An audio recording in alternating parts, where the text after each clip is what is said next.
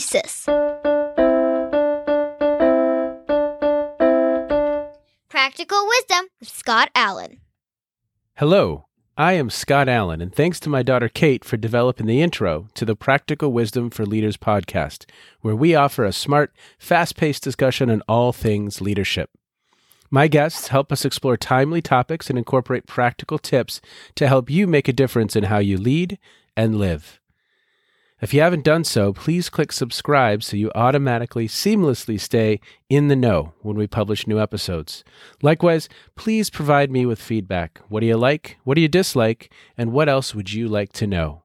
And now, today's show. Okay, everybody, we are in this week of CLC, Collegiate Leadership Competition. Today we're talking with Caitlin Wolfert, and she is the coordinator for the Center for Student Achievement at Penn State Abington. And she's an adjunct faculty member at Cabrini University's Master of Science in Leadership. She literally just finished, I think it was about last week, Caitlin. I sat in on your dissertation defense, which was exciting. Congratulations. Thank you so much. Yes. And so you did your research on CLC, Collegiate Leadership Competition. And we're very, very excited today to have that conversation and learn a little bit more about what you found out. But before we do that, maybe you share a little bit with our listeners about you.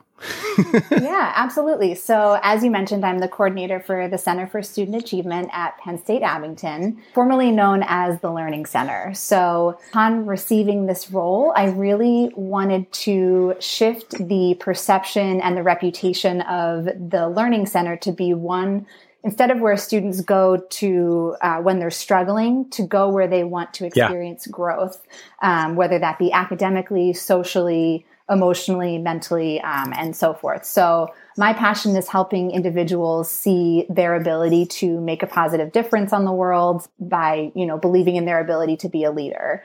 I wasn't somebody that envisioned myself as a leader or being in the front of a group of people. But when I learned about servant leadership, I really latched on to the idea of working with a group of people towards a common goal. So that's a little bit about me.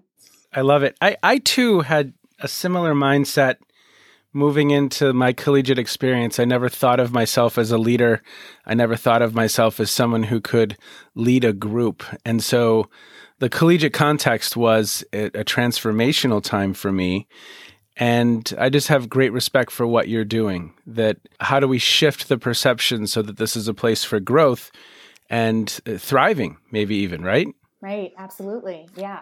Talk a little bit about your research on the Collegiate Leadership Competition, and maybe we even just start off with a couple stories. What were a couple conversations that you had that will just stick with you? Yeah, I was especially drawn to students who were very anxious about even experiencing the CLC from the beginning. Whether it was the idea of working with a group of people that took them outside of their comfort zone, or the idea of a competition took them outside their comfort zone. Hearing the hesitancy that people had for a variety of different reasons for even engaging was really impactful to me because, again, that's something that I could relate to. Well, you just said something that really made me think of something, Caitlin, because I think I was at a session in about 2006 with Ron Heifetz at Harvard, and he said, I'm not going to pretend that leadership is easy or happy or fun or it's all about warm fuzzies, chocolate bars, and tulips all of the time. It's my students are going back to places all over the world where it's not that. And we can't pretend that it's all positive. There's stress, there's struggle, there's challenge, there's conflict. So I think one thing with the CLC we've tried to do is in a safe way for listeners, elevate that level of stress a little bit so that it gets a little bit more real for people. It's not just us sitting and talking about this concept. It's no, you're experiencing the stressor now, and can you display emotional intelligence through that stressor, right? So I love what you just said about even the hesitancy that people kind of feel before entering into something like this. Absolutely. And that's why I was drawn to use the CLC in my research to begin with. I knew for certain that I wanted to pursue the topic of youth leadership development as my dissertation topic. But when I learned about the collegiate leadership competition and the fact that there are these stressors that make the leadership simulation so real, I knew that it was the perfect,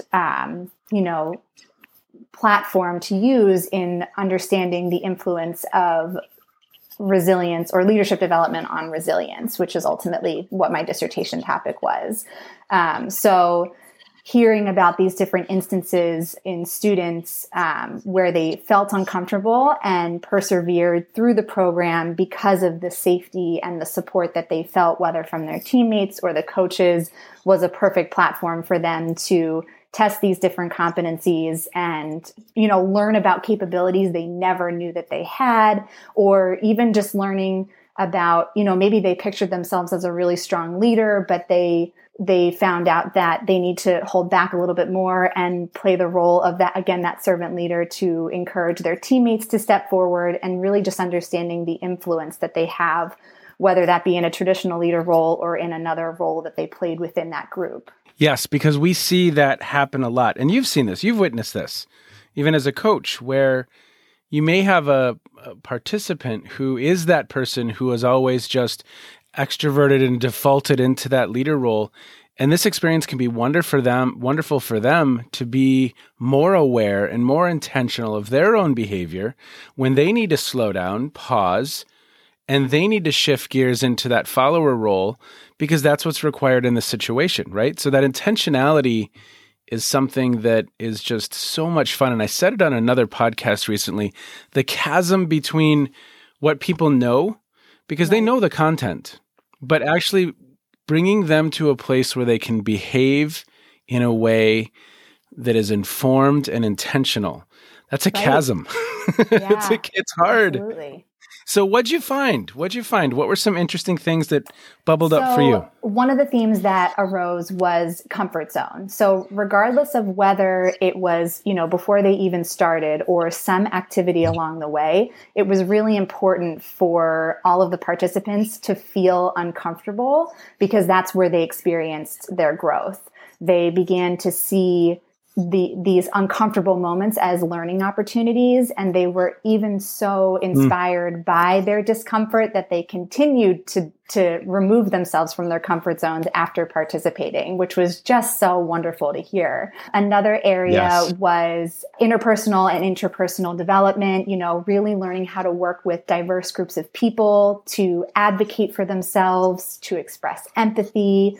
The team component and team emphasis of the CLC, again, is such a huge asset, because it's only with those groups of people that they can practice those leadership competencies. You can't, like you said, you can learn about it in a book, but being able to practice them with other people that you might not necessarily agree with or get along with is what's going to ultimately give you the confidence to continue to exhibit those competencies out in the real world. I'm using air quotes. Yeah, those are some of the findings. And then ultimately, the internal and external resilience, what I identified, the internal resilience was different ways that they were conceptualizing challenges, and external resilience were the different ways they were actualizing that resilience, like taking on leadership positions or putting forth ideas on their campuses that they wouldn't normally have put forward otherwise. And then internally, they were thinking about problems more analytically. They were getting less emotionally invested in challenges that they were facing, and really emphasizing the importance of using creativity and flexibility in their thought process when they do encounter challenges. Well, and that's you said a couple of things in there that stood out for me. So the advocating for self, and I'm sure you've seen this. I see it every season that I engage in this program, that you have an individual in the group who may be a little more introverted, a little bit more shy, and the group's kind of beginning some type of activity, and they make a comment. And that comment is the right answer. That comment is the solution. But everyone is so busy, they they're like working busily, and they look up and they look back down and continue to work busily. And that Right. person had the answer. And it's so beautiful, Caitlin, when someone can get to a point, especially towards April, right? Because the season is January through April, especially towards April, where that individual, we've gotten them to a point where they will say, stop, wait, we need to consider Right. this. And the group pauses and looks up and actually internalizes that comment and actually takes it in and maybe even shifts their behavior. But that advocating for self and ensuring that I'm being heard in this moment. And again, for people who tend to jump in or maybe prefer extroversion, their challenge is to slow down and pause and listen. And for others who might be reflective and contemplative or maybe prefer introversion and maybe aren't the people putting themselves out there, that can be an edge for them. That can be a growth area for them. And then, as you said, the problem-solving component of all of this, even for me as a coach and as a person who's engaged in the curriculum, it's that mindset of there has to be a better way. There has to be a solution here. There has to be something that I'm not seeing as a path forward because this is frustrating. Right. This isn't working. And that's a mindset, right? Yep, absolutely. Yeah. Yep. Couple other things that you saw. What were some other things that stood out for you? Maybe even a couple stories from participants that will stick with you. There was one student who... And these are alums at this some point, of them correct? are alums. Yep, some of them are alums. Okay. One younger participant who was a first-year student, he, felt very lost at his university and didn't really have a sense of community. But the CLC was completely transformative for him in building that community, helping him feel confident enough to take on leadership roles on his campus. After our interview, he was interviewing to be a head orientation leader. He just could not say enough kind things about his coaches and just the positive influence that the program had on his ability to feel really a part of his campus community. Another student came from Maine, and she talked about applying for a very prestigious graduate program in Austin and how she was waitlisted, and that in and of itself was uncomfortable for her because she wasn't used to that, not necessarily getting something that she just puts her hard work into, and then experiencing that grad program remotely in a very diverse climate in which she, in our conversations, I asked students about how recent events, and I very purposely left it vague. I asked how recent events have impacted the knowledge, skills, and abilities that they gained from the CLC. And so some students would say, "Are you talking about COVID?" But I was like, whatever it is that's influencing, is there anything that's influencing you? And this particular student talked about, the racial climate and how she felt like she had kind of pushed herself outside of her comfort zone in that respect, but that this program has really pushed her further. So that's yet another student who has opted to remain outside of her comfort zone and is just really trying very hard to keep herself uncomfortable for the comfort of others. So every student, at some point in our conversation was very influential to me. It was just such a rewarding interview process. Well, as you think about what you heard, and even in your own experience, are there things that the CLC needs to have on its radar? How do we get further faster? Was there anything that bubbled up that we can't just look at this only as a glowing experience for participants? Were there things that came up that the organization should have on its radar? Anything come to mind on that front? That's a great question. Well, some of the recommendations that I provided for future practice for the field were just highlighting some of the great things that the CLC already does. So the 6-person group size is so critical because there was no place for individuals to hide. You really had to confront conflict head on, and you had to be prepared to engage in meaningful feedback. So that's huge. But in terms of potential suggestions for the future, I would say, maybe solidifying, and I know some institutions already do this, but solidifying a kind of peer coach position as like a next level for continued involvement with the program might be something to consider. And then what I thought would happen from some of the questions in terms of, I asked about intrapersonal reflection from the program, and most of the participants really focused on the debrief after each exercise. But in my mind, I thought the CLC really integrated reflective components at the end of competition and then encouraged the coaches to bring everybody together after competition to engage in more reflection.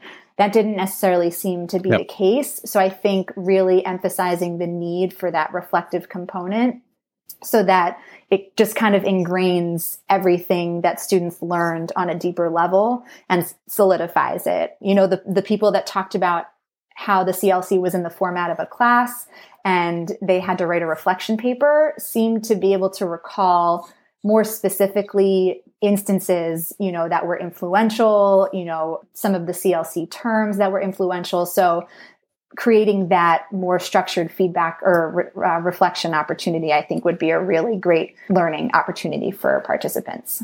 I can't agree more. That's always my favorite, because the day of the competition, it's such a whirlwind that it can be difficult to get quality reflection. But my favorite meeting of the whole season was always at the end, a couple weeks after the competition, when we could all gather for maybe an hour, hour and a half, and just laugh. And I've never had a team that won, except for the first year when there were two teams. So as our good friend Luigi Pecoraro, our oftentimes lead judge, he says, there's winners and there's learners, and most of us are learners, if not all of us, almost all of us. Because the competition is just an excuse to create a practice field. It's just an excuse to practice. That's always my favorite meeting, because we sit down, we think of all of these really interesting puzzles and situations we found ourselves in and all the weird things that we did collectively or individually. And you just laugh and you reflect and you make meaning and you make sense. And some of the day was a struggle and challenging for all involved, for the coaches, for the players, for the participants. It can be a very, very, the day can be an emotional roller coaster because it's up and down. But that reflection, I love what you're saying there, because without that, if we don't have that at the end and we aren't connecting that dot, it's a missed opportunity. It's a really, really, it's just a missed opportunity. Not only that, the program goes so fast between the weekly, practice sessions and competition. And then all of a sudden it's over.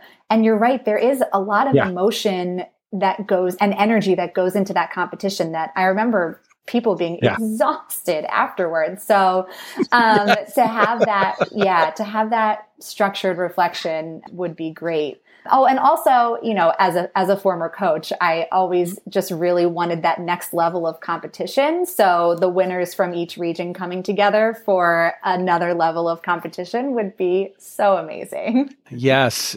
It's on the radar. It's on the radar. So maybe we have, I think it's for sure virtual one more year.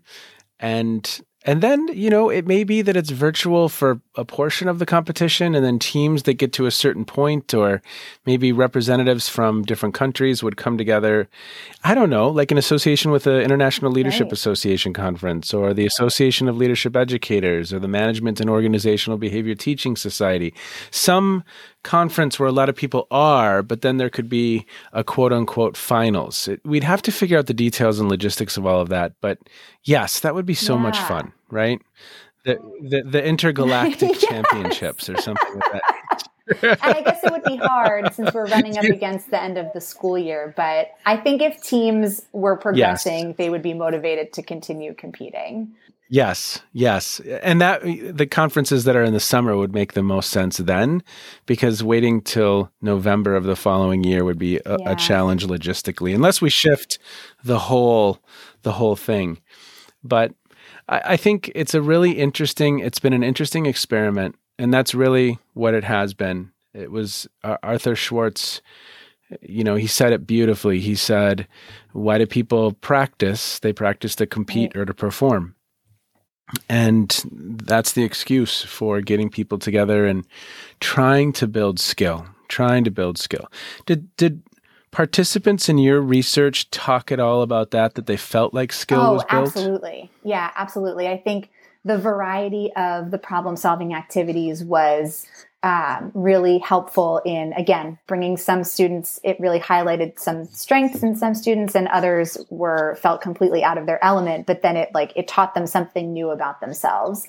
A lot of students, reflected on the curriculum. The terms themselves did not stick with them as long as they probably should have. But again, I was interviewing them over a year and a half after they had participated. So some of the terms stuck with them, some of them didn't. But it's interesting that you brought up the competition, because while they all highlighted, it's very interesting, they all highlighted the same two challenging activities. And they all came from, with the exception of two people, they all came from separate teams. They spoke about the experience as a whole more in terms of their development and their growth. So it wasn't necessarily the fact that there had to be a competition for them to experience that skill development. It was definitely something that progressed over the course of the program. And as they had more opportunities to practice those competencies with their teammates. So the competition was definitely a pinnacle for heightened emotions and something for them to work towards. Yep. But the growth and the skills that they experienced was definitely the longevity over the course of the entire program. Well, Caitlin, what I'm excited to hear now and talk about for the time that we have left is, what are some overall reflections? And I'm jumping this on you, so I didn't tell you we were going to go here. As you think about just engaging in the process of earning your doctorate, of earning your PhD, are there any reflections that you have? Because literally, it's a week ago, wasn't it? About a week and a half? 2 weeks tomorrow. So it's fresh. What are some reflections just on that whole process? Because I know there's listeners who are thinking, should I do that? Is that something I'd love to do? Is that something I'd be interested in doing, getting my PhD? Oh my gosh, so many thoughts. My whole acknowledgments page was all about running, because I'm a runner. And at my first residency, they said it's a marathon, not a sprint. And that really resonated with me. And boy, is that the truth. You certainly have to be prepared for the long haul, and hopefully you're in a program that allows you the option of what you're going to study. I was lucky enough that they really helped me fine tune what my passion was. And so as hard as this journey has been, I can't speak highly enough about what an honor it is to be able to contribute something meaningful to, the academy, to just research about resilience and leadership development in general. So I just feel right now that it's over, extremely privileged and joyful about the opportunity that I've had. But it's not easy. It's definitely something that you will not, at the end of the day, look back and say, "Oh, that was a cakewalk. It was a piece of cake." I feel like I earned it. I did earn it. It's very rewarding, but it's also very, very challenging. There will be obstacles, but you can do it. If I can do it, you can do it. Well, I attended a program as well that allowed me to really tap into just where I have jet fuel, the whole topic of leader development. How do we do it better? How do we conceptualize it? How do we approach that work in a more disciplined manner? And I just had so much endless energy for that topic. And I feel so lucky that the space had been created for me to tap into that, right? Had it been a different situation where I am now, for me, doing the research of this person and helping them, of course, if that was a topic I was incredibly passionate about, that would have been fine. But I really loved the setup. For me, it was Antioch University, where they created the space, and then I was allowed to tap in and go and learn. And I just had so much energy for that process and that way of learning. I mean, it was incredible. And it sounds like you had a similar experience. I mean, having a supportive chair and a supportive committee is invaluable. It really helps the process, especially when you have to shift because there's a pandemic going on. Keeps things fresh and exciting. Those are two great points too. I think probably my second or third interview on this podcast was John Wergen, and he was my dissertation chair. And I'll never forget, I was sitting at a residency in a cafeteria, and I was so frustrated because I couldn't understand what he and my primary advisor, Richard Kudo, were asking me to do. And I had tears, right? There's always tears. So I'm like, I just don't get this. What are you asking me to do? The support and the care and the love, that they had to guide me through that process was invaluable. It really was. It was invaluable. And I behind me, I have a butterfly that John gave me as a gift when I finished the program. And that's not something he had to do. But there's genuine, authentic care and love for taking people through the process. I think of a person with a lantern walking you through the dark. Yeah. Right? Is there anything that's come across your plate recently? It doesn't have to have anything to do with leadership that you've been streaming, listening to, reading, anything that listeners would like to learn about? And I feel like listeners probably already know, but just in case they don't, I'm a huge Brene Brown fan. So I have faithfully been listening to her podcasts on my run, both Dare to Lead and Unlocking Us. And I love the way she engages in conversation with people. Like, she's not shying away from the tough conversations, and yet, so they're kind of uncomfortable, but you also feel extremely comfortable in the presence of whoever she's talking to and with her. And I feel like she's wrapping me in a warm hug. Good for development, good for like good vibes, good feeling. So I actually listen to her when I go running, and I'm also reading some of her books. So I'm a big fan. Oh, she's great. I have not listened to either one of those podcasts, but I will do so wonderful. For sure. That was a great way of describing how awesome it is. It's like being wrapped in a warm hug. That said no one ever about a podcast until you listen to Brene Brown. Yes, absolutely. Caitlin, we really, really appreciate your time today. Thank you so much for stopping by, quote unquote, and sharing your experiences. Where can people learn a little bit more about your work or you? So I am on LinkedIn. So first name Caitlin, last name Wolfert. And I am also on Instagram, KRoseW742. Great. And the dissertation, where can we find that? Is that out in the world yet? Yes, or is it? I published it to ProQuest and paid that extra fee so people could actually search for it and read it. Someone will read it? Please go read it. And I believe if you are a member of the Eastern University community, you can access it through the library as well. And then, or come visit my house. I will have a hardbound copy of it sitting on my shelf. Yes. Well, it was funny because I wrote mine, I believe it was 2005, and it was the first time ever. And this person's probably listening. So if you are, you know who you are. But for the first time ever, I had someone randomly out of the blue say, I read your dissertation. So awesome. Yes. Well, thank you for the work that you do. Congratulations achieving your doctorate. Thank you so much. And that's resilience right there. So see ya. That was a fun conversation with Caitlin. She's doing incredible work. And the practical wisdom for me here is whether it's qualitative research or quantitative research, we can get data on our programming. And that's something we've really built into the process from the very beginning of the collegiate leadership competition. We wanted to do research on this work. We've partnered with Dave Rush at the University of Illinois.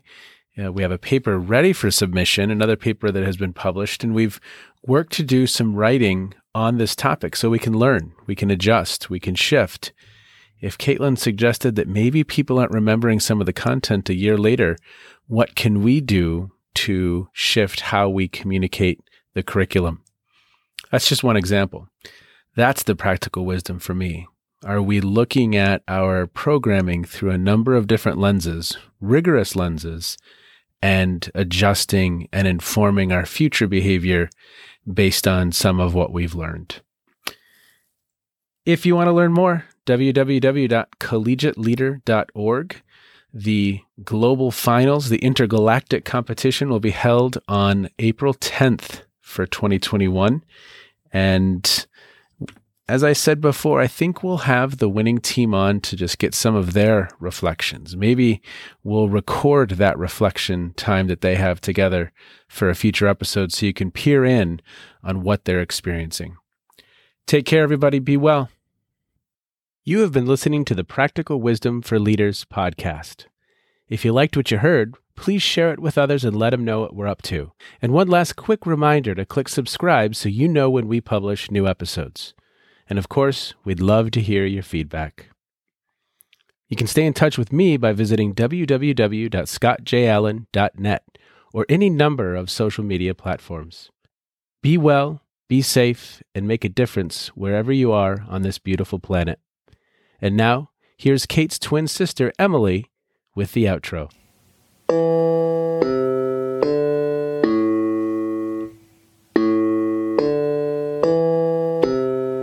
You've been listening to Phronesis, Practical Wisdom with Scott Allen.